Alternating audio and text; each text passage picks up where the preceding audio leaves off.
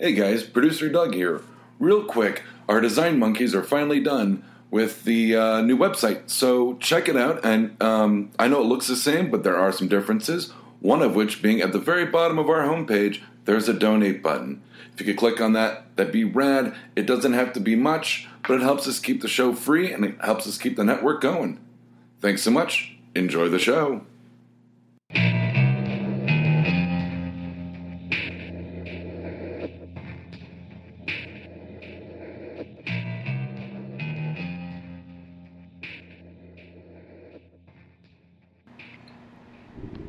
There are many stories in the town of Black Falls, but one of the rarely told, or known, ones is the story of Black Falls itself. Black Falls was an old mining town from the 1840s.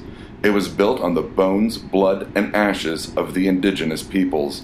Not many of the current inhabitants have given the graveyard that serves as Black Falls Foundation much thought.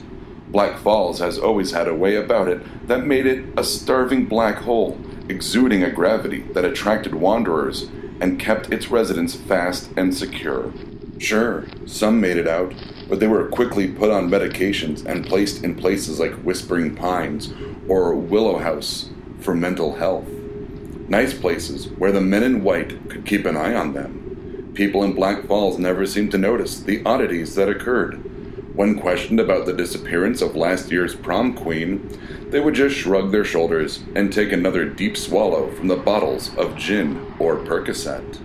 Black Falls made sure the people in it were well taken care of, or at the very least, not missed. Black Falls is not a nice place to live, and by those same standards, not to visit either. But every year, the population goes up, and not just in the graveyard. Welcome to Black Falls. Enjoy your stay. Because if you're here, you're never leaving.